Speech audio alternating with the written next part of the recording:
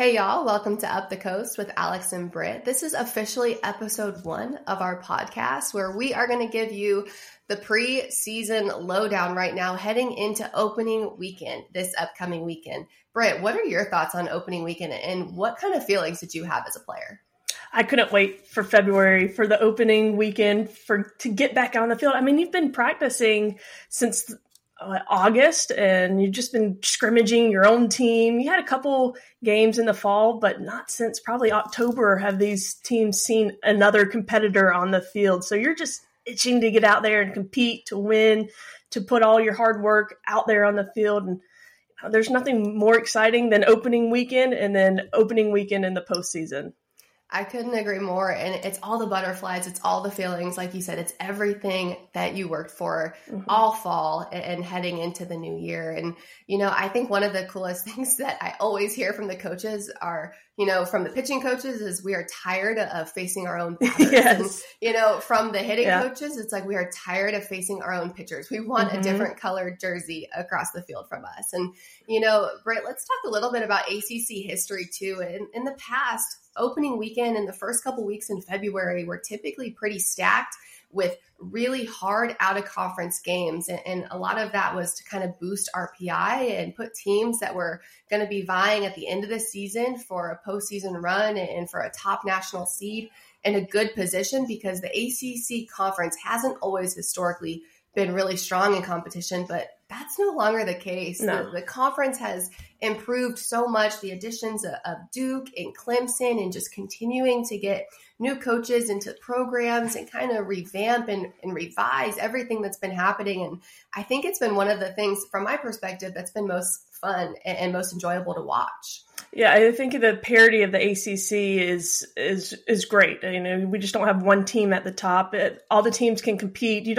When we go through, we're going to talk about the preseason rankings, and it's difficult. Like, it is not just an easy, clear cut who's 1, 2, 3, 4, 5, because there's some great teams and great talent. And I think you see it in the ACC. The schools are really starting or have started to invest in softball. You see Virginia's new stadium, Clemson and Duke getting a softball program, Carolina with a new indoor. I mean, you see these schools investing in the sport because they see what it can be. They see the crowd, the excitement in Oklahoma City, the TV numbers. I mean, it's a great sport. It's a great product. And by schools investing back into their programs, we're seeing more and more talent and growth in the ACC. Gotta love it. The growth of softball is always a good thing. So let's get into it. You talk about the coaches poll and preseason rankings, and a lot of those preseason rankings, or all of them, if you will, are led by the coaches poll that happens where coaches submit their votes and to how they foresee the level of teams kind of falling into place throughout the season and coming in. And that number one spot with 10 first place votes is going to be Florida State, Britt. And Florida State has historically the last several years been known for being more veteran in the circle. And that's not going to be the case this year. The Seminole pitching staff is typically going to be led by left-hander McKenna Reid, only a sophomore, but she's been put in some really big moments early in her career. I love watching McKenna Reid last season. I love how Coach Alameda challenged her as a freshman, knowing that this year she's not going to have Kat Sandercock to rely on. So she put her in situations that you would expect a veteran pitcher to be in, bases loaded situations in the middle of a close game, going up against Oklahoma, pitching against the top teams, getting the starts against the top teams Florida State played last year. They gave the ball to a freshman, and it's all about looking to the future and building the program for the next year. And I think by the end of the season, we were watching McKenna Reid in Oklahoma City. She wasn't a freshman anymore. She had the experience of a junior. So I think this year she's going to come in a lot of confidence and lead the Seminoles. And that's one of the things that Lonni Alameda has done so well is really building that pitching staff as a whole and kind of incorporating that baseball concept of pitching by committee and pitching by staff into the sport of softball. We've seen some really good articles written about it. And I think that that's definitely the way that the sport is now trending, because I don't know about you, Britt, but I look at some of these hitters now and I'm like, wow, like they're really good. Like I thought I could hit a little bit back in the day, but I'm like, yo, like they're phenomenal now. They're stronger, they're smarter. And I'm just like, You don't want to face them 3 times. You don't want the same pitcher not. Facing them 3 times. No way. Absolutely not. And you talk about the pitch by committee, but the thing that Coach does is she's so good at it. And it's not an easy thing to do, to make those decisions, especially when she pulls a pitcher that's doing well, that hasn't given up a run, that's grooving, but she still pulls them. She has this game plan, and I think we'll see this trend, but it's going to be a while for other coaches to catch up and be as good at managing pitching staffs as Coach is. They say, head coaches, they've got to have one of the strongest skills just simply being game management. And it's such a hard concept, right? That's why they get paid the big bucks, not us. But still a lot of fun to watch. But although young in the circle, Florida State's returning 6 out of their 7 top hitters from last season. Going to definitely be leading the way. Michaela Edenfield in the box behind the dish. She is phenomenal. And she is one of the most fun players to watch because she's just fully and authentically herself. She comes in with the flair and the flash of the makeup and just the whole pizzazz. And she's been somebody that I've really loved watching coming into her own, but also veteran leaders, Flaherty, Kaley Mudge. You've got some really clutch players, Jahni Kerr, Kalei Harding. Kalei Harding was really clutch in that ACC championship run. We saw her come through with some really big moments and some big hits, but of course, the Seminoles are going to miss Josie Muffley, Mac Leonard, of course, Kat Sandercock, and others. But again, what are your thoughts on Florida State? I think they're deservedly number one. I don't think there's any question that they should be ranked preseason number one. You listed off all those returning players that have World Series national championship experience. You can't put a price tag on that. So easy for me. I think Florida State deserves the number one spot, and that's where they're at. Well, let's get into number 2. Who do you got for number 2? Well, it was a tie. We had Clemson and Duke tie at number 2, which I'm totally okay with. I'm never okay with a tie, but I can't really pick between the two either, and the coaches couldn't either. So we'll talk about Clemson first and the Valerie Cagle show. I mean, you can't say enough about how phenomenal this athlete is. National Player of the Year, two-way player, pitcher, hitter. She's going into her last season. Clemson got knocked out in super regionals against Oklahoma last year in a 9-inning, 8-7 game, I believe it was. And they were so close, knocking off the best team in the country. And I think they're just going to have that fire to get to Oklahoma City this year. They're very much a veteran team now. Just Clemson, the program's only 4 years old, but these are the veterans of the team with Valerie Cagle, Alia Logaleo, Mackenzie Clark. So they're returning a lot. And I think it's going to be a fun team to watch. And I think they'll be very competitive. Valerie Cagle stole the show last year on a national front, coming in as the reigning National Player of the Year, and rightfully so. She had so much success, so talented. And again, just another one of those players that I look at and I'm like, wow, she looks great. Like I would love to have been her teammate at some point too. And those are the players that just make it so enjoyable. And you kind of just sit back and enjoy the show, because that's what they're putting on, and it's just a show. So yeah, their fans enjoy the show. I tell you what, I want to go. I haven't been to a game at Clemson yet, but I was watching the other day or saw it on social media. They had a scrimmage and the fans were lined outside the gate through the parking lot. It was a sold out scrimmage. I mean, the support and the excitement around Clemson softball is there. And I think if they don't end their season in Oklahoma City, I think it'll be a disappointment for John Rittman and this bunch. They have so much talent. They're trying to make that next step, and I'd be surprised if we didn't see them there this year. Agree. So coming in also at that number 2 spot is Duke. They finished runner-up in the ACC tournament, just lost to Florida State 2-1 and an absolute nail-biter in that championship game. But they got a top 8 national seed last year, which, again, as an ACC alum, like you were just so proud. You're proud to have seen such a new program just really making and paving a way. Obviously, Marissa Young leading the charge as head coach of the Blue Devils. So fun to watch. They're so competitive. They return a lot of veterans now too. And, they've been young the last couple of years, but now just having so much more success, having played on the bigger stages. And I think a lot of the times when you're looking ahead at postseason and everything else, you talk about experience. And that's something now that Duke has that they didn't have before. You have to sometimes have been there, done that to be able to be there, go there, and win at that, and I think that's step one for Duke this year. Yeah, the experience, like we said earlier, you can't put a price tag on it. And they were so young last year, and kind of that ignorance is bliss thing was going through regular season. They didn't know any better. They didn't know who they were supposed to beat, who they weren't supposed to beat.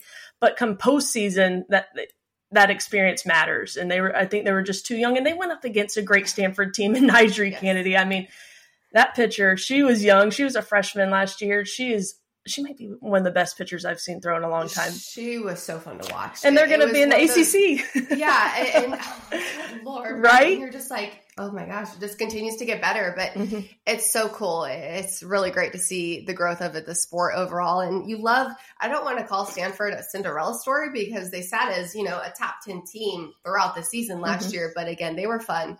And just getting the ACC, that level of play, that level of competition, and also to play against it in postseason. Whoa, that's how excited I am. To play against it in postseason, that's what you want to see. At home too. I mean, hosting a top 8 seed was huge for Duke last year. And I think they're just going to build on that. Like Clemson wants to take that next step and get to the World Series. Duke is right there with them. And like I said, with Clemson, I think if they don't end their season in Oklahoma City, they'll be disappointed. Moving on to, I guess we call them number 3 since there's a tie at 2. Virginia Tech. What are your thoughts on the Hokies coming up this season? Are you think they're a good pick at number 3?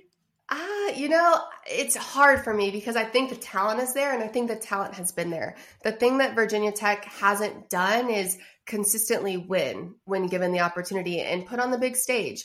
We've seen them have really great arms in the circle historically. Like I go back to my days, they had Michaela Edenfield, and then more recently they had Keely Richard, and then they have Emma Lemley. They've got great arms. I think one of the coolest things most recently is that we saw them have really great bats last year. They hit over 100 home runs. There was so much power, and they were a really fun ball club. But again, you've got to win in those big moments. It's something I'm looking for Virginia Tech is Emma Lemley in the circle. You remember back her freshman year when she was a number 2 behind Keely Richard, they're playing down in Florida State, and she had struggled with illegal pitches all season long, but they were called like illegal pitches usually are, like first inning and then maybe another one in the 5th inning. But she was pitching out Florida State and it was like 6, 7, 8, 9, maybe 10 illegal pitches all in one or 2 innings. Pitching coach gets tossed. Pete DeMore, head coach, gets tossed. And then Emma Lemley had to revamp how she pitched to stay legal this past season. And she was able to keep that back foot down, drag across the dirt. Big rule change this year is that she doesn't have to do that anymore. She can go back to leaping. And I think it's going to be interesting to see if she's able to get that velocity back up and have more movement like she was her freshman year when she was pitching the way she was accustomed to. So I think that big rule change is really going to help Emma Lemley in the circle. And they hit 100 home runs last year and they're returning all those big bats. So I think if Emma Lemley can get it done in the circle, Virginia Tech's a solid 3 preseason, but we're just going to have to wait and see about the pitching.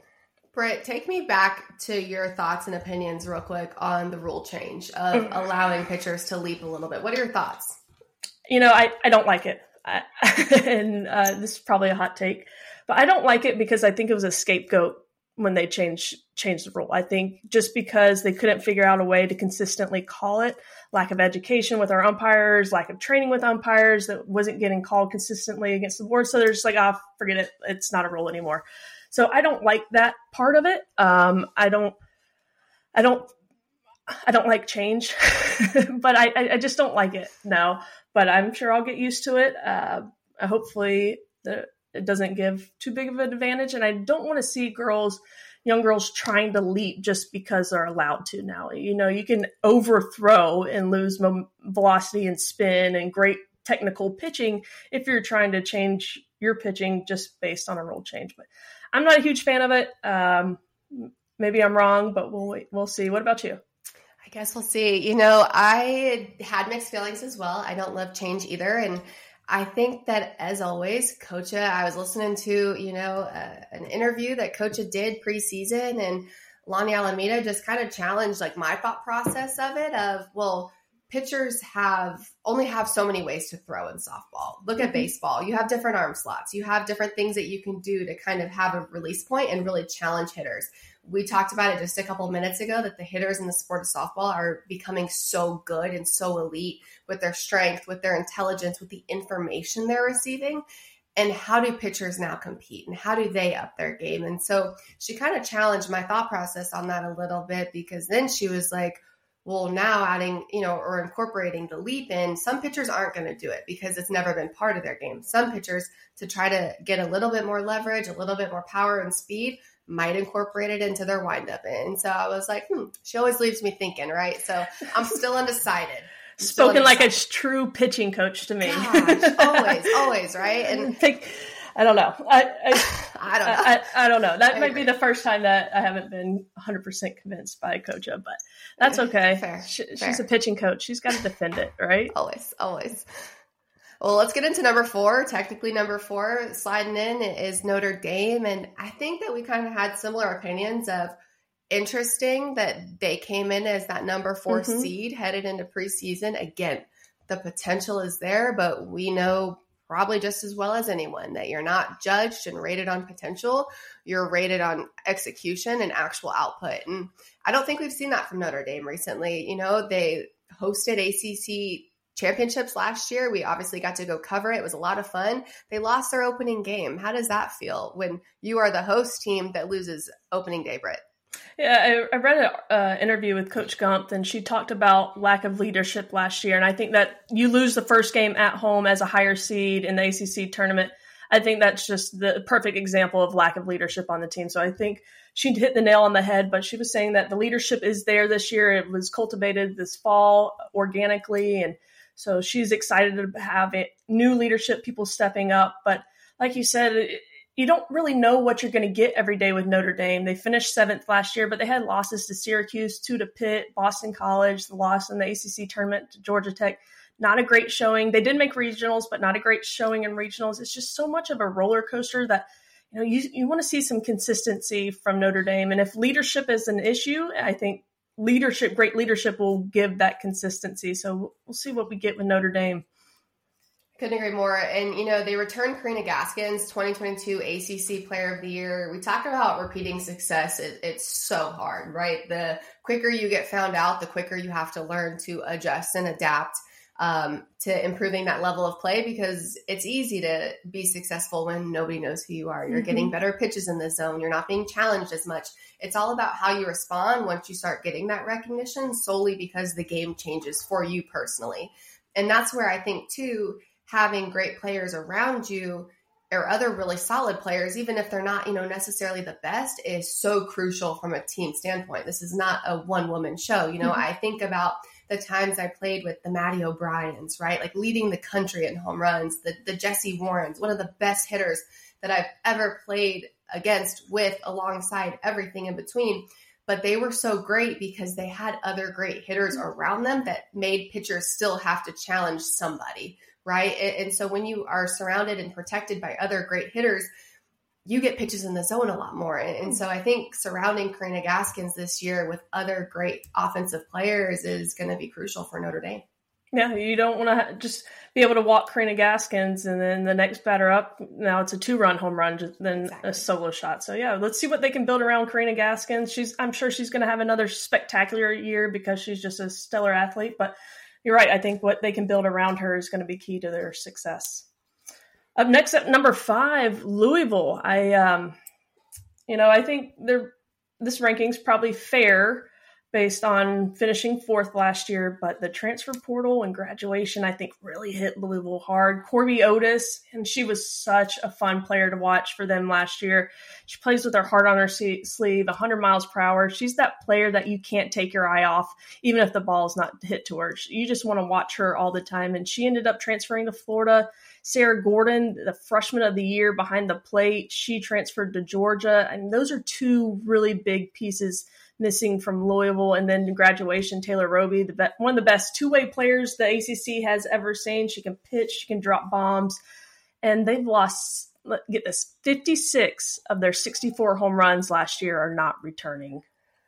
And you know what that says to me is Louisville better find other ways to win, right? Hey, they might have brought in some really big hitters, and I hope they did, but still, it's all about other ways to win. Can we hit a lot of doubles? Are we going to be really good gap to gap and really solid and fundamental in our base running? And I think that I'm most interested this season to see how Louisville kind of bounces back given the losses, because you've got to fill it, right? It's an ongoing evolution of life. We see it every year when people graduate, or now, of course, the transfer portal is a little bit more prevalent, but it is what it is. You just got to roll with the punches. Yeah, I'll be interested to see what kind of identity Louisville finds this season. Who are they? Are they going to be a small ball, single you to death kind of team? And if they find that identity and how they can buy into it. I think one of the most impressive things I saw years ago was when Florida State was known for their long ball. Then the next season, they didn't have the long ball. And it took them a little bit to realize, hey, we're not a long ball team. And they bought into small ball, moving runners, stealing bases. And if they wouldn't have bought into it and just kept trying to hit home runs all the time, they wouldn't have had that success. So interested to see what Louisville does, how they identify, and if they buy in.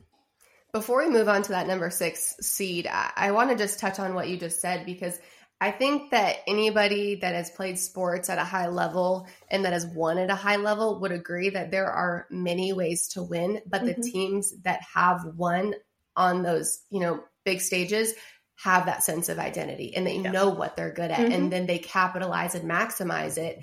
And that's how they got there, right? There's no question of who are we and what do we do well. We know what we do. We know what we bring to the table, and we're going to show you. And I think that's been, just something that I've learned, especially as I've gotten older. Older. Come on now. Older. Yeah. All right. Number 6, my Tar Heels. There's a lot looking in from the outside at this team. For the first season, Donna Papa is not at the helm, not the head coach. She was there for 38 years. It looks funny to me, getting on Instagram and not seeing her on the field during their practices and stuff. But they brought in Megan Smith-Lyons, an alumni, former Carolina player. She's got extensive coaching history. She's been started head coach at Western Carolina, went to LSU, Kansas, most recently came over from Marshall, where she had great success. I think she has the support of the alumni because Coach Papa being there for so long. I mean, you just don't want somebody that doesn't know about the foundation and the culture to come in and try and redo everything. I think Coach Smith is going to be very gentle and delicate about, moving the program forward, but also keeping, who Carolina softball is. So I'm excited to see her on the field. She has my support 100%. And she brought in a big transfer in Autumn Owen from Marshall. So remember that name, Autumn Owen in the ACC. What do you think about on the field stuff with North Carolina? Yeah, I'm excited to see North Carolina. They were always a team when I was playing that was just gritty. And on any given day, if you didn't bring your best stuff, they would beat you. And I think that it was kind of just that like nuisance and almost like pest approach of like chip away, chip away. They've always been a team to me that chipped away. And I understand fully that, that identity kind of evolves throughout time. And maybe when you played, Britt, it was different, but they always had really good tools. They had pitchers that may not have been the best in the country, but they were really good. They had hitters that could hit the long ball. It is a shorter porch over there. I'm just saying, it was a hitter's. Knock it off. It was a hitter's park through and through, and I'm good with that. But, I loved playing there. I loved playing against Coach Papa. She was a competitor and she was gritty, and I'm looking forward to chatting with her here soon. Yeah, that Italian fire comes out when she steps on the field. The one thing about North Carolina is they lost Lily Backus to the transfer portal. She was rolling. She had the majority of the innings last year. We saw her at the ACC tournament, and she looked great in the circle. And to lose that piece for a new coach coming in, that's going to be some big shoes to fill. So I think seeing how they can adapt in the circle is really going to have some major impact on how they finish this season. Definitely. Well, let's get into number 7. Coming in that number 7 spot is Georgia Tech. Finished 10th last year. Not sure how I feel about this one. I'm excited to see what they do. I think Georgia Tech has always been, again, a team that had a couple like marquee players and weren't surrounded by other really solid players through and through. And I think it's just tough because you have some superstars, or you have some kids that can really run the bases. You've got some kids that can put the ball on the ground or hit the long ball. But then who are they surrounded by, right? And I think that's where Georgia Tech historically has struggled. However, new coaching staff this year, Kelsey Bennett coming in as an assistant coach, a couple new assistants overall, and really just kind of working through the kinks of those changes. I think one of the things, though, that I like to see from Georgia Tech is immediately challenging themselves. They're going to Clearwater here in a couple weeks and putting together a really good competition. Their first weekend, this upcoming weekend, they're playing Alabama twice. In Clearwater, they're going to play Stanford, LSU, Oklahoma State. Again, just kind of throwing the kids to the fire and saying, hey, what are we made of? Because let's figure it out. And I think nobody goes into February knowing who they are yet. They have ideas what they're good at, but February is such a discovery period for the team. And I think that we're going to see kind of several things unfold, and some things may or may not surprise us throughout the next several weeks. Yeah, I think Coach Morales at the top, the head coach at Georgia Tech, does not shy away from a challenge. She's one of the most competitive people I know, and putting her team early against these big opponents and these pressure situations, she's sending a message like, hey guys, this is the year we need to get something done. Let's make it happen. We're going to start from day one. We're not just going to coast our way into the ACC play. We are going to be challenged from day one. And I think that's a good way to get your season started and light a fire under your players. And I'd like to see Georgia Tech, make a statement this year. I think this is the year they need to do it. Well, on the topic of new coaches, let's get right into Virginia coming in that number 8 spot. They graduated 7 seniors last year, so kind of young as a whole right now, but a couple new assistant coaches. And I think that's one of the things that head coach Joanna Hardin has been phenomenal. I love her. I respect her so much. She's somebody that I think just does a lot of things right in regard to culture, integrity, and respect. And she's had a couple of changes assistant coaching wise, and I think that's really tough. Yeah, you want to always build that consistency. Consistency in life really helps. You build that camaraderie and make it like a family. But, sometimes some things just isn't matching up, even if it's personality wise, or I don't know. There's so many different reasons to have assistant coach changes, but yeah, ultimately the longer you can keep a coaching staff together, like Michigan has when Hutch was there. I mean, they were together for 20 years, and that's what you want as a player, that consistency. But you also want your head coach to bring the best people they can around you to help you improve. And I think that's what Coach Hardin is trying to do, is just bring the best people to lead this program alongside of her. I think the other interesting piece is we see some assistant coaches now being brought in immediately as associate head coaches. And whether it's because they were previously head coaches at a different university and kind of maybe a smaller school division-wise and want to go to a Power 5 conference like the ACC. But still, it's interesting because I think historically you've seen those assistant coaches kind of work their way up the ranks and make themselves, associate head coach or head coach make them that position. But now it's like just to bring good talent in and keep them to retain that level of talent and consistency, you've got to almost elevate them immediately. And I think that has really caught my eye at multiple programs across the country. Yeah, it is kind of a new trend. Just giving a title. I know in some situations it doesn't even change the pay.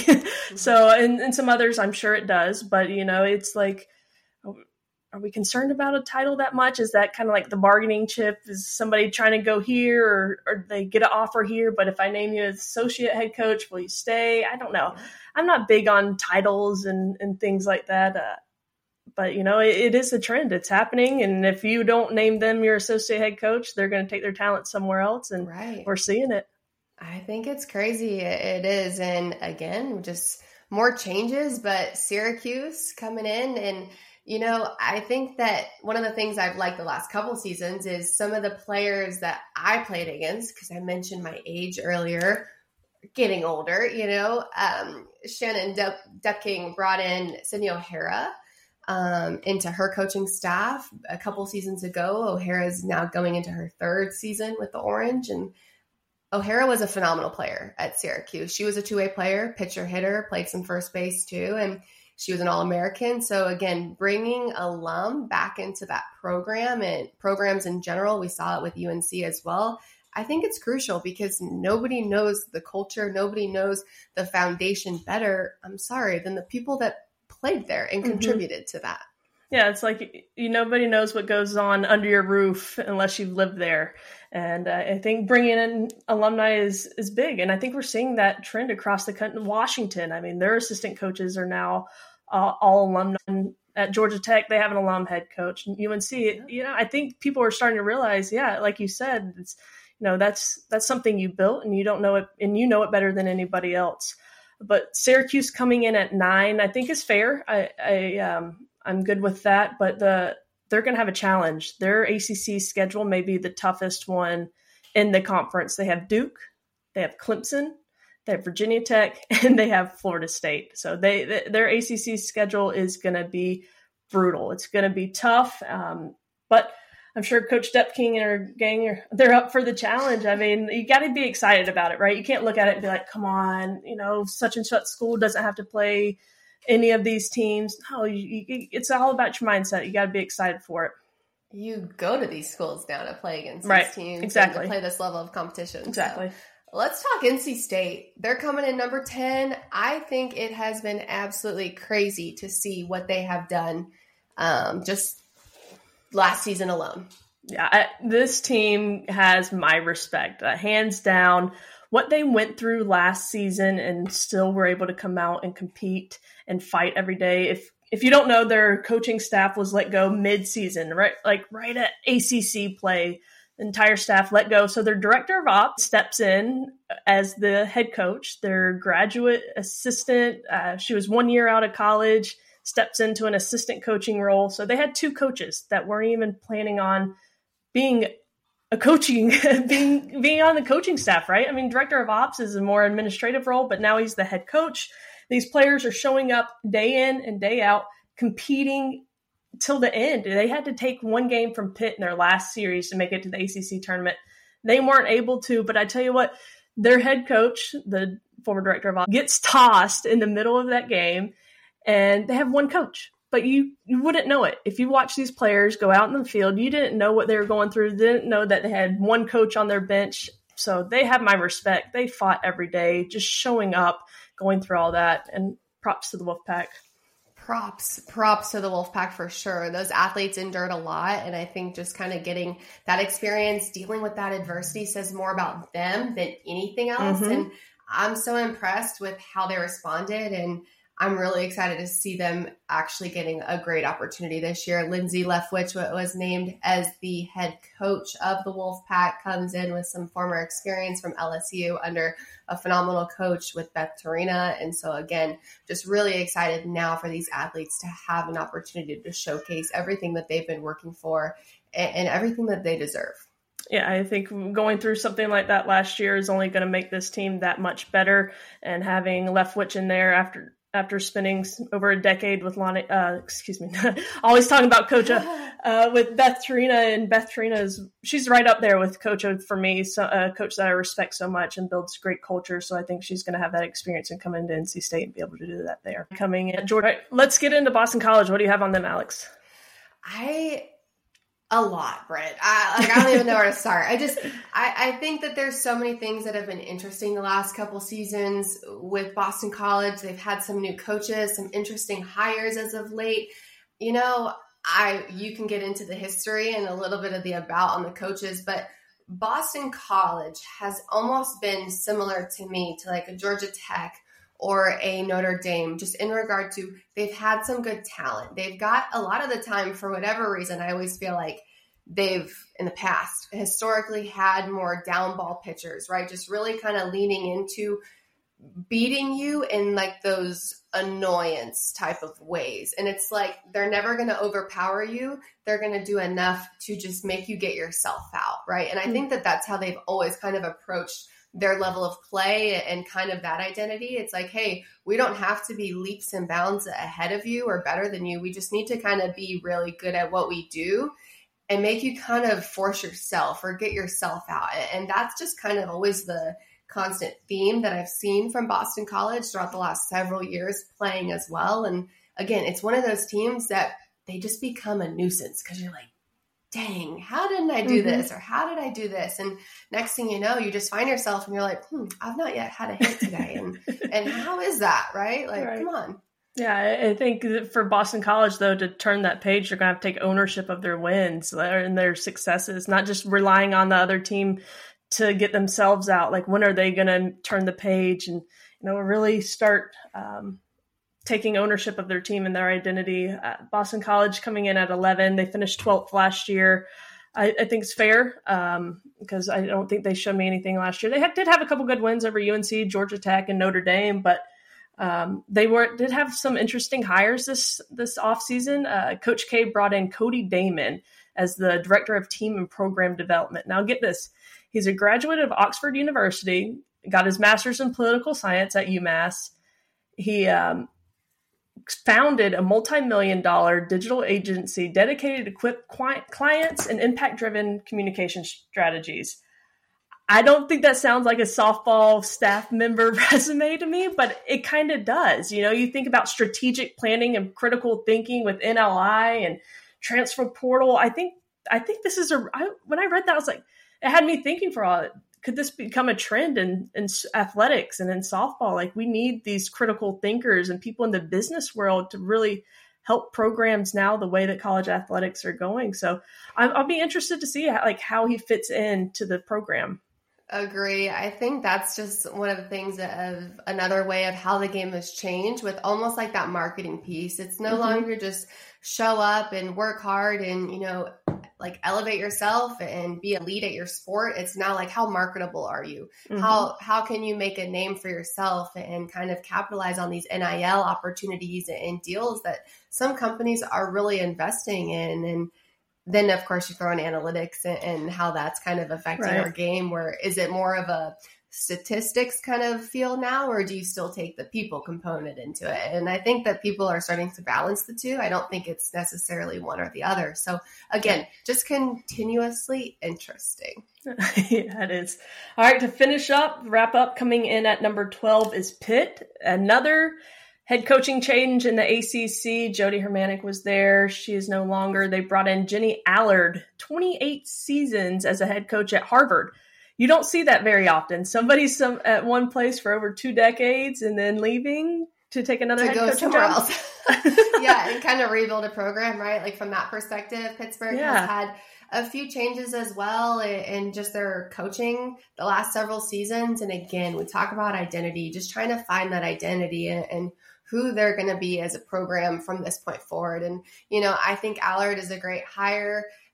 She's a former Michigan alum. You mentioned it, 28 years at Harvard, Ivy League's longest tenured and most winningest softball coach. So definitely knows how to build a program and knows how to win. And I think that that's what Pittsburgh needs right now. And, you know, she is another one, surrounds herself with phenomenal talent and past players, not necessarily at Pittsburgh or from Pittsburgh, but you have Lacey Scher. She was also coming in, named as an associate head coach with the hire from Allard. And yeah, she was a previous head coach at Ball State. And so that's kind of what I was saying earlier of like, you have these assistant coaches that you're bringing in that may have been head coaches at other schools. Right. And they want Power 5 experience. They want Power 5 exposure to compete at that elite level. And that's what you're going to get right here in the ACC. And so I think bringing Scher on was great. You have Jordan Dale, an assistant. She played at Oregon.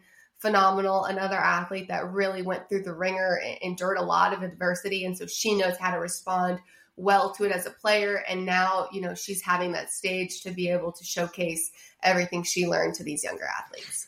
Yeah, I think that it's all about the team that you build around you and who you can build to help grow your players. Like, that's what the coaches are there for. And Jenny Allard, with all of her experience as a head coach, absolutely knows what she's looking for in an assistant coach. So it'll be interesting to see what Pitt can do under new leadership. They did lose a big piece. Danny Drugmuller transferred to Duke. She was their ace in the circle last year. So they've got some big shoes to fill. That the one big spotlight for them was Drugmuller last year, and she's out, new coach in. Let's see what Pitt can do, see if they can upset some teams this season. Bring it. I think that's all I have to say. So as we go into our next segment, we're going to have a couple special guests on the call. So stay tuned, and we are excited to bring some absolute legends your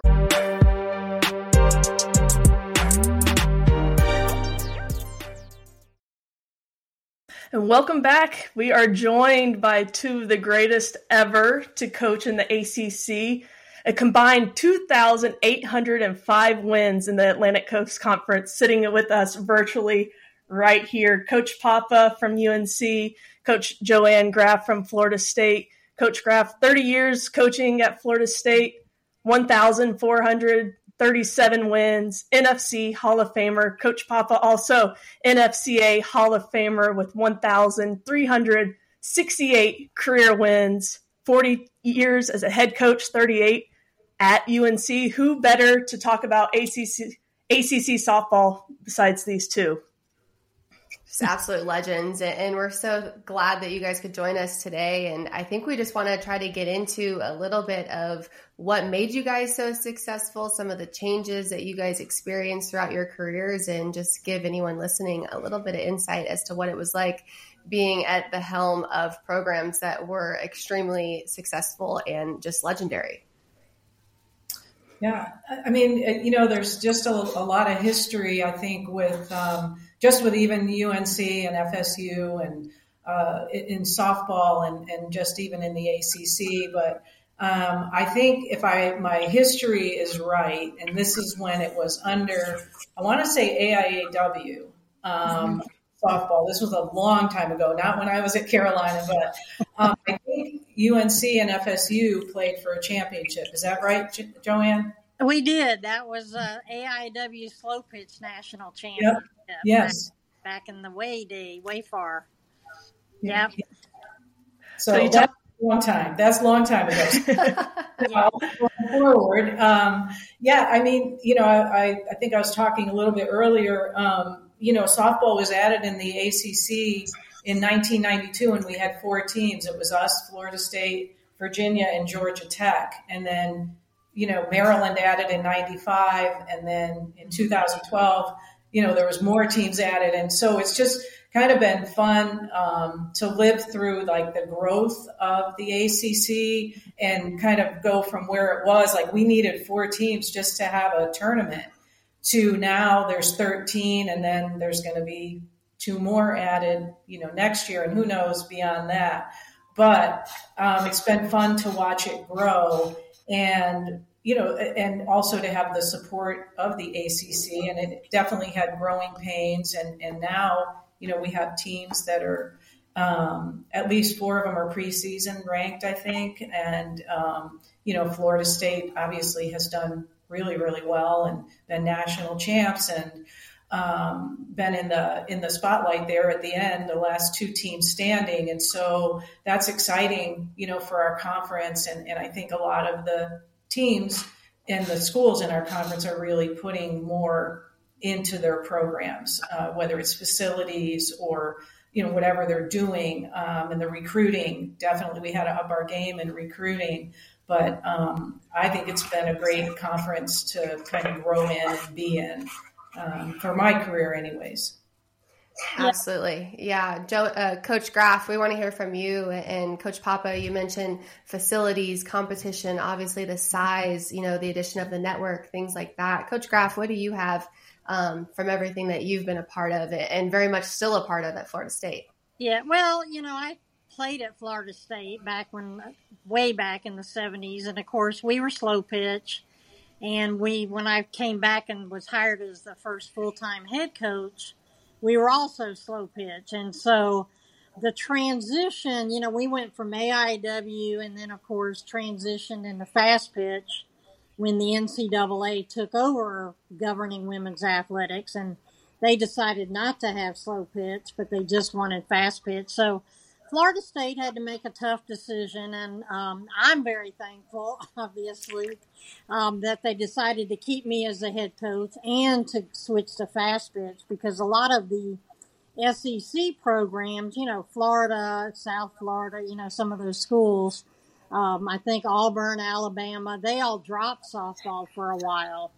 And then, of course, they have now added back. But we saw the transition, and as Donna said, South Florida actually joined our conference just in softball. So we would have 6 members so we could get an automatic bid into the national tournament. And I mean, not into the national tournament, talking regionals. But it really has grown. And I think that's one thing Donna and I both worked for, was to try to keep getting the sport to grow in softball. And people would always say, why do you want it to be stronger? That hurts Florida State. And I went, no, it doesn't. It helps the growth of the game, and it helps the whole conference. And then, as we gradually saw other teams add, it became better. Now it's amazing, with between Notre Dame and Syracuse and Pittsburgh and Boston College and, and then of course the addition of will be Cal and Stanford down the road. But it has emerged into, I think, one of the top conferences in the country. And fortunately, as I'll kind of indicate what Donna said, schools are really building nice facilities, and those of us that have had facilities, they're adding on to those facilities. And I think, again, that just speaks to the growth of the sport. So it has been really exciting to be a part of it, to see it from, when I played and we got kicked off of the intramural field to where we practiced when men's intramural started, to now they have a really phenomenal facility, as do a lot of the ACC schools. You talk about the challenges of just needing 6 teams to get an automatic bid. I mean, just to lay that foundation when you all just started coaching, and to maintain that and continue to evolve your style with the players and fighting for more funds. I think the ACC definitely stands on your shoulders from a softball standpoint, from where it started, from 4 teams and getting the national bid. So we are very thankful for what you did, the legwork and the challenges you went through. If you talk like the challenges and how you had to evolve as a coach within the ACC. I mean, Coach P, were there for 38 years. Coach Graff, you were there for 30 years. How did you evolve with the times? Times are changing now, but over a span of 30 years, what did that take, and what did that look like in the ACC? I think you have to be flexible a little bit, and the changes in the last 10 years, and Donna can speak more to this because she coached longer than I did. But in the last 10 years, I think the technology changes have just been unbelievable. I mean, we barely had video cameras, to film our practices, and hardly did that early on, of course, because we didn't have the staff. You had yourself was the head coach, and you had no assistants. We didn't have sports information people or video people or technology people. And that has really grown, and I think it just says a lot to how the sport has adapted as well. I'm not so sure I would have liked all of the technology that's going on. I mean, they measure every single little thing. I kind of like going with my gut and having to figure some things out. But the technology has definitely helped the players advance at a quicker rate. But I think the key for young coaches or coaches now, they have got to adapt to what the rules are. They've got to adapt to the new technology and the new student athletes, because all of those things have really emerged, I think, for the better. Yeah, I mean, for me, when I first got to Carolina, my challenge was the high schools, in terms of recruiting in the state, they were all slow pitch. And so one of the dads of one of the players was a proponent for getting fast pitch in the high schools to help develop from there, the college program. So I had to work with a lot of players that had slow pitch background. We had some players from like New Jersey and New York that were here, the pitchers mainly and or catchers. And we had to work on, teaching them base running, bunting. Hitting was even, different. But I will say for the slow pitch players, the defensive end of it was awesome because they got to field so many balls, have so many opportunities, in the outfield and all that. But that was a challenge in trying to grow the game in North Carolina and, grow the coaches. So we had a lot of clinics and camps and things like that to help teach once they did finally vote fast pitch in, a few years after I was there. It was still growing, still trying to grow the sport within our state. And also, when I first got to Carolina, I think, if I remember correctly, I had one scholarship. then it went to 3, then it went to 6, then it went to 9, then it went to 12. So in the meantime, there was gaps there along the way that made it tough to kind of keep up with the programs too that had 12 or they next. Florida State, yeah. Well, anyways, good times, but it was, those challenges were not that they weren't fun. I mean, in a lot of ways, to see what you could do with what you had, and then you added pieces in. But I agree with Joanne, too, the technology in the last 10 years, well, even the last couple of years, there's so much more analytics and, things like synergy. Like synergy is a godsend for, I think, people that announce, for coaches. I was able to navigate through it, and that I felt really good about myself being able to do that. And it gives you so much information, but you just have to figure out what's the most important information for you to have about the other team, to have about your team, to be able to use it to your advantage.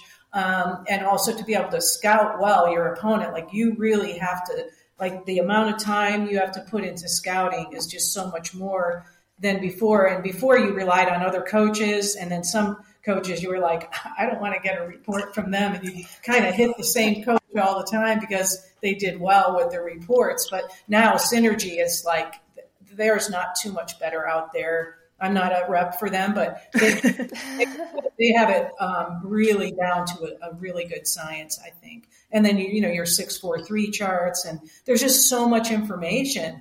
And now with the pitchers and the coaches calling pitches, it's all electronic stuff, and I don't know, it's really evolved to a really high level. It absolutely has. And Coach Kraft, do you have more to add? Yeah. Yeah, the other thing is so many games are on TV now. I think the players and the coaches can watch those games and really get a feel for what the other team's going to do. And I think that, of course, helps the players, and it also helps young kids that are learning the game. The younger kids that now have female idols to look up to and can wear the jerseys of the female players. And I think, of course, TV has just been phenomenal for the growth of the sport. It's been awesome. And you two are a big part of that. Yeah, thanks. We're very fortunate. So, Coach Papa, you started talking about the evolution of the game, and I want to throw another wrench in there now of NIL and even transfer portal. And how has that kind of revolutionized the game in its current state today? Yeah, I think the NIL, the NIL isn't a bad thing if you look at just the premise of it, athletes being able to benefit. And I had said this earlier, like, if I'm a normal student, I can invent something, have some product, and I can benefit from it. And I think athletes should be able to, but kind of where it's gone now, along with the transfer portal, I think that athletes, they are really controlling things a little more. And because of the transfer, you're having to keep your own team. You have to recruit your own team to stay all the time, make sure you're doing the right things there. You have to be in the portal. Then you have to worry about, who's maybe, coming after your players while they're still at your school and you're trying to develop them. And you see, like, I see a vision, like, say when I recruited BMAC, somebody that could hit and had a good arm and was a good catcher. But I can see her being like one of the better players in the ACC. And so you see that over time, but it's going to take this next year for her to develop her throw better or whatever it is. And then sometimes you're only getting 2 years with a player, and then they go off somewhere else. And the stuff that you invested in them, you invested in that person, that player, and you passed up another player for them. And sometimes you're not getting to see the benefit of that 4-year player in your program. And like, for me, I really value relationships. So building a relationship to me was really important. But now with all the big salaries that coaches are getting, right, 6 figures and beyond, you're expected to win. And in order to win, you've got to be in the portal. So you have to have a coach kind of in the portal a lot. And then the NIL deals are happening, and some schools are able to have access to more monies. And so then they're going to be able to cherry pick certain players, and now they're going to continue to be at the top or have that advantage every year where, you are constantly clawing to try to stay in the game.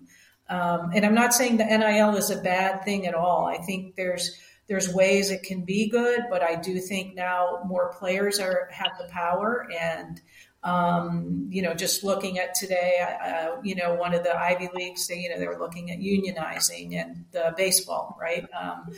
Dartmouth. And so I think that changes so many things. There's a lot of elements that are now in the game that you have to worry about, as opposed to just coaching, like, how do we do bunt defense? Hey, what's the best way to get in the box to, execute a bunt or a slap? So I think those things they take a back seat. Like, you only coach 10% of the time because you're having to manage all these other parts of your athletes. And at the end of the day, the kids are still great kids, but there's just so much out there and so much kind of pressure, or they want to be good quick, or they want to go to the World Series. Everybody does, but not everybody can go, but they want to get that fast track to get there. And those schools want to stay there, and those coaches are their contracts, and there's so many things that go along with it. Yeah. Changes that are going to come too in the future with NIL and transfer portal.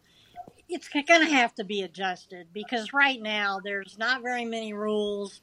There's no transparency.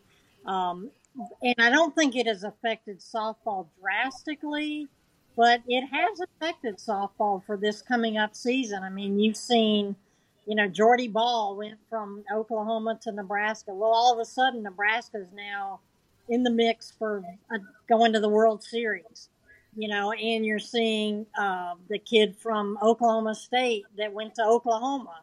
So you are seeing some important differences, I guess, in the competitive level of teams based on transfers. I'm kind of like Donna. It's hard for me to envision having coached a kid for 3 years, gotten her to a certain level, and then all of a sudden she leaves and goes to my conference rival, for example. And I think that's hard, but I understand the transfer portal if coaches leave, and of course you're seeing it tremendously in football, and I think teams have benefited from the transfer portal and teams have been hurt by the transfer portal. So that's going to be an adjustment, but I do think that there will be some rule changes in that. Now, you talk about the NLI and coaching.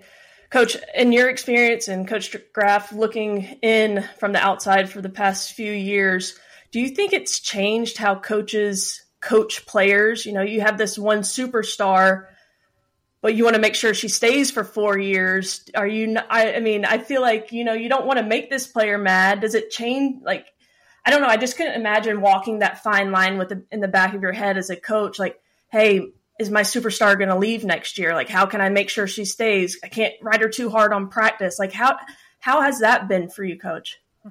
Or does it even matter? Or is it even in the back of your head? Yeah, I think you have to coach according to how you coach and your value system. I think there are a lot of coaches that will not discipline players as much as they possibly should because they don't want to make them mad.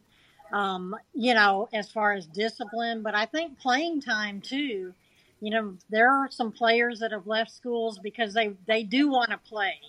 And if they're riding the bench, they're going to go where they can get an opportunity to play. And I will say, of course, we never had scholarships when I played. I don't think I would have been a very good bench rider.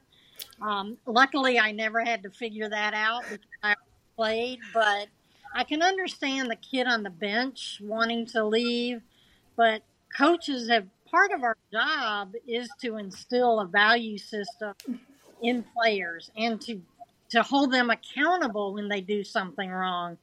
And I'm afraid sometimes coaches are going to go the other way because they don't want to make somebody mad. And, the kid that is really good can just say, that's fine. If you want to suspend me next, I'm going to enter the transfer portal. So, yeah, I'm afraid it does influence some coaches, but I hope not to a great extent.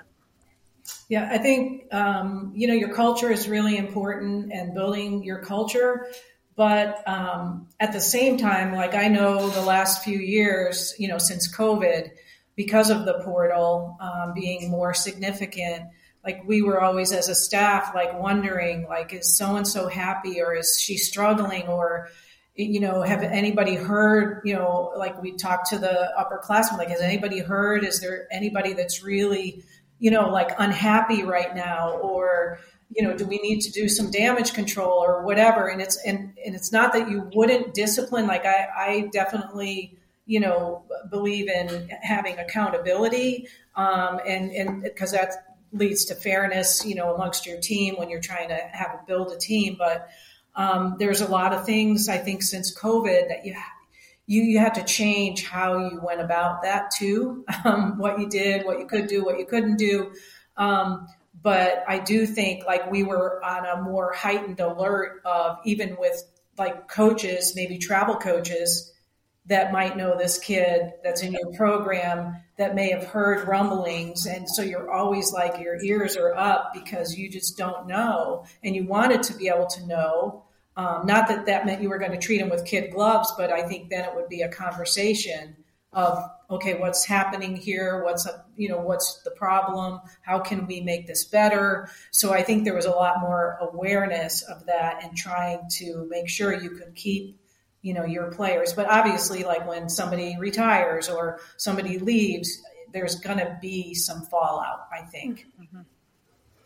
Yeah, it definitely sounds like a fine line and one that I would rather do and talk about on the other side in the booth. But I definitely commend you guys as coaches just really going through it. Obviously, coaching is hard enough. And like you said, bunt defense situations, things like that alone. Things you should be worrying about. Exactly. And then throw in all the factors off the field, which, hey, we've all been there to some extent through life, right? It's a very big growing period for a lot of us. But let's make a little transition now, just on a national scale. So you look at the ACC, a lot of, or at least several new programs getting new coaching staffs, whether assistants, new head coaches, and obviously bringing different assistants with them.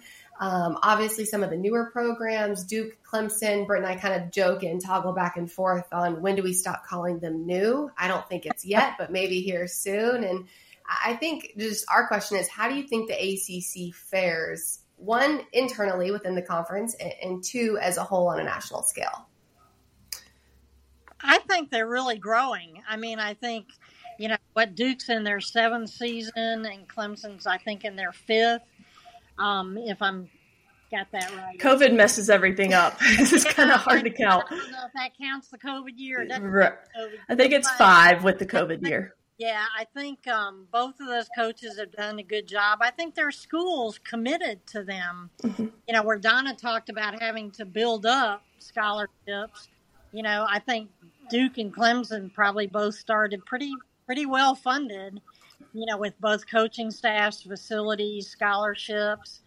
So they were able to progress very rapidly. And I think that's been great for the conference. I really do. And I think, Notre Dame coming into the conference, has been good. I think when we get Stanford and Cal in the conference, those are both quality programs. And I think the ACC on a national level, what Valerie Cagle got Player of the Year last year. I mean, that is really an honor for the conference as a whole because she was able to showcase her talents because of the tough competition. The other thing I'll say real briefly, and then I'll let Donna talk, but I think all of the coaches have done a really, really good job scheduling tough out-of-conference opponents. And I think we're seeing that in, all of the tournaments. I mean, Duke is opening with Oklahoma. I think the coaches have done a great job building the conference. Yeah, I would definitely agree. I think our conference, we're one of the top, I want to say one of the top 3 conferences in the country. And I think that one of the commitments I think a lot of us made was to do a better job with our scheduling. And then now, I think it was last year or this year is one of the first years we're not doing the Big Ten ACC Challenge. Like at one point it was good for our conference and maybe good for them. But we realized after a bit that we just wanted a little more flexibility, a little more freedom to go to some other tournaments or, get your RPI a little better, because some of the schools didn't participate, from the Big Ten, like they cycled out, or some of them had to sit for the year and then come in the next year. So it just gave the ACC more flexibility to add, some of those tournaments. And, like last year we went to Mexico and we played Oklahoma State. We lost by 1 run. It was a great game. And but you have those opportunities to do a little bit more there. But I'm really proud of how the ACC has grown. And I really I think Brandon Neff at the ACC, I'm going to give him a shout out as our softball person. He's been so amazing and so supportive and kind of thinking forward. And he's always been great to work with and help us grow a lot. But, the Dukes and Clemson and, they've just done so well. And I think it's nice when you can start a program and you can recruit for a couple of years and kind of, build that path. And a lot of people want to go to a new program and have that opportunity to put them on the map, which is great.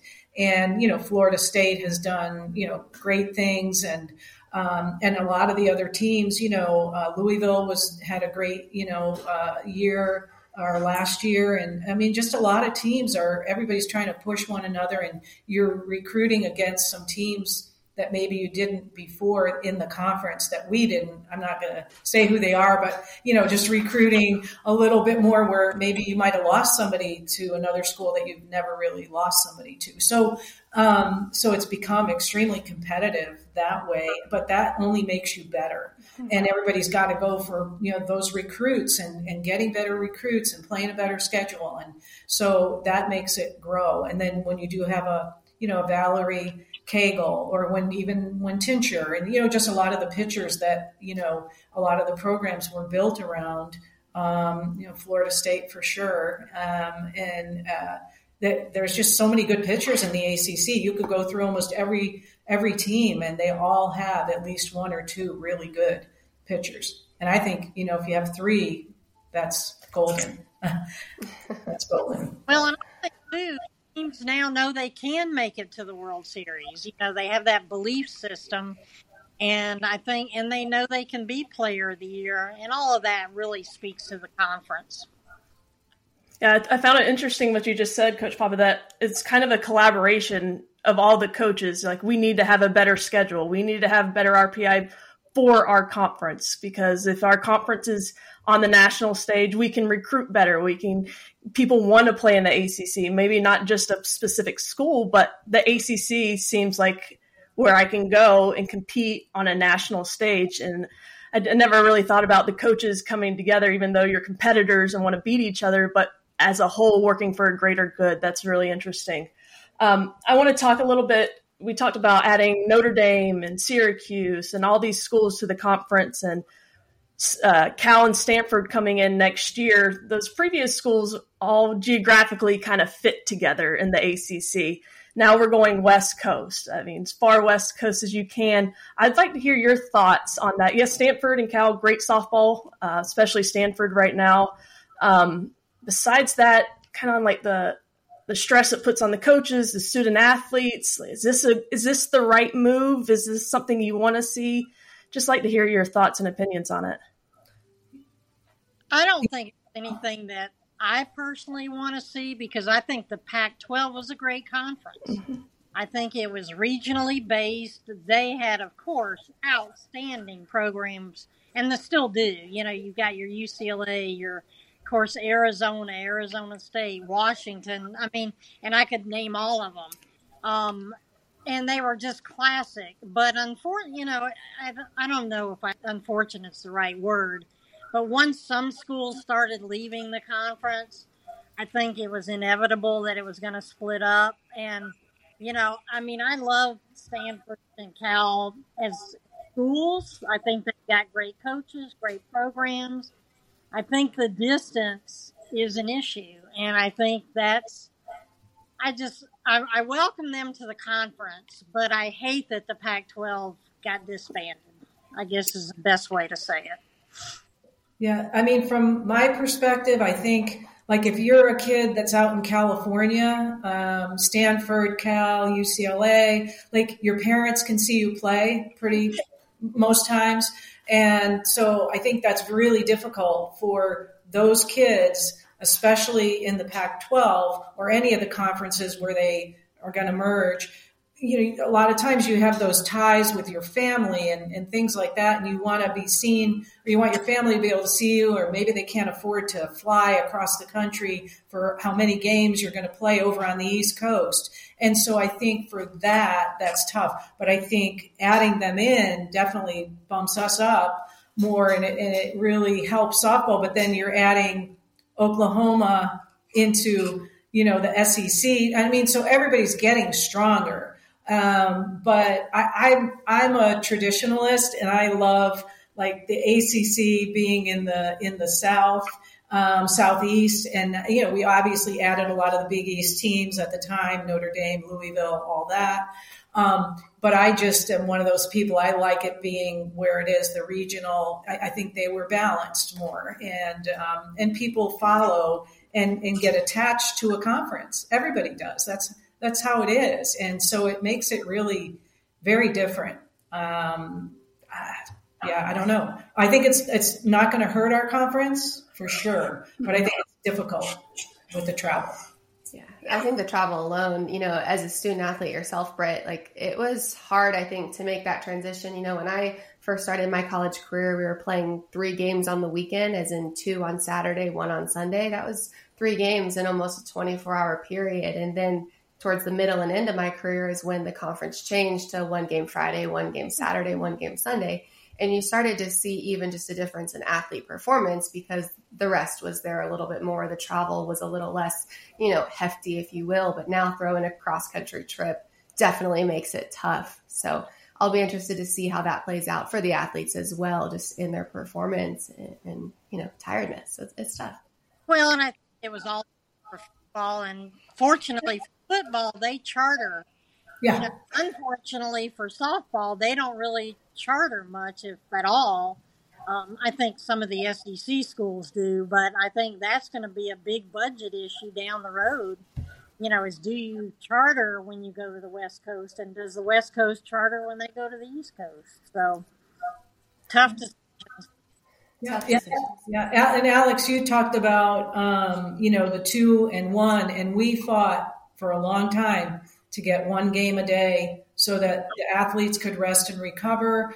It helped in terms of even scouting, your pitching. And it took us, I mean, honestly, you know, baseball was doing it and it was like, well, you're going to miss a day of school. Well, hey, baseball does it. You know, why can't we do this? This is better for our athletes, for their recovery, for, you know, us to be able to, you know, you just go out there and give everything in 1 game, and then you can, you know, kind of recoup and then go out and do the next game. And it just made a huge difference. But there were a lot of those kind of little situations that we had to fight, not 1 year for, 2 years, 3, you know, it took a while. And we even did it for like players of the week.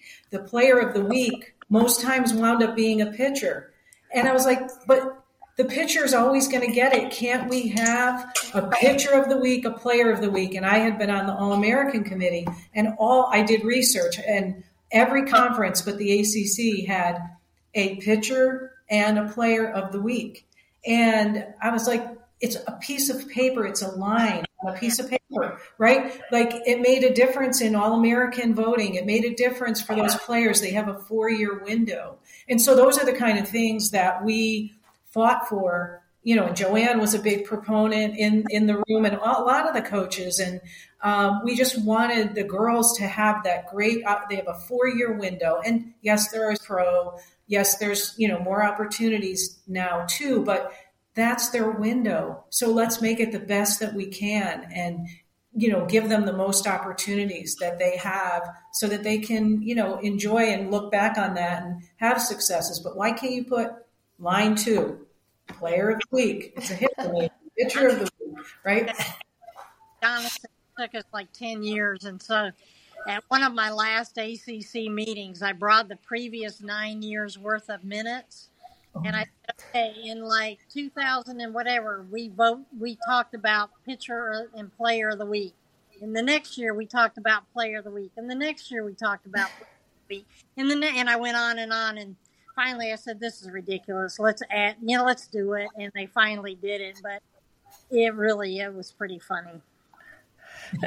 We've been talking for about 30 minutes now, and I know we haven't even scratched the surface of all the battles and challenges you both went through in your career to bring the ACC and the programs to what they are now. And, softball is incredibly thankful, and I hope that both of you can sit back and Coach P in your first year of retirement and look at this conference and these programs and be proud of what you've done and Coach Graff have done from the very beginning, because this conference would not be where it is if it didn't have fighters like you from the beginning and for 30 years, 38 years. And I hope you can sit back and be proud and watch this conference compete on a national stage and get some teams out to Oklahoma City again. Well, I'll say both to Brittany and Alex, and Donna, I'm sure, will agree. We did it all for players like you all, and to see the success that you all are having now as young adults, that is what we did it for, and that's what makes us happy and proud of you guys. Y'all are awesome. Yeah, really. I got obviously to compete, against Alex, had Brittany as a player, and consider her, a friend, and very proud of you guys, and I'm really proud of the coaches that are currently in the conference and what they're doing for the game and what they continue to do. And, I'm so happy, but I'm really happy for you guys, and it's really fun to watch the game just continue to grow and see little kids, be excited. And I think that's the one thing about softball that I love is that, I don't think we've gotten too big to go like sign a little girl's ball or a shirt or, to see them be so excited. And I think Britt, you did some of the Little League World Series this summer, and like so cool to have, somebody too interviewing the kids in the stands, and just like, it doesn't get any better than that. But I never ever got into coaching for the money. I love the sport. I love, seeing players achieve. I love, the relationships you can build, and then see how people go on in their lives and grow and who they are and what they become. And so for me, like that's the icing on the cake, really. Well, we're thankful. I think I can speak for all athletes across the board that played for coaches that we love and programs, universities that we're very proud of, and we're thankful. So thanks for fighting the fight. It's the good fight, and it will continue to be fought. So thank you guys for your time. Any last comments anybody wants to leave? Looking forward to the season. It's going to be a great one. Yeah. Thank you guys too for having us on, and really, really appreciate it a lot. No, thank you both. I don't know how we're going to top our next guest. I mean, the two GOATs of the ACC. Alex, we've got our hands full trying to top this next week. But hit it out of the park. Thank you both so much. We really are grateful. And come back anytime, please. If you want to talk about something, we would love to have you. And thank you for your time. And go ACC, go Heels, go Noles. Let's go. Go. Thanks, Thank guys. you. Thank you.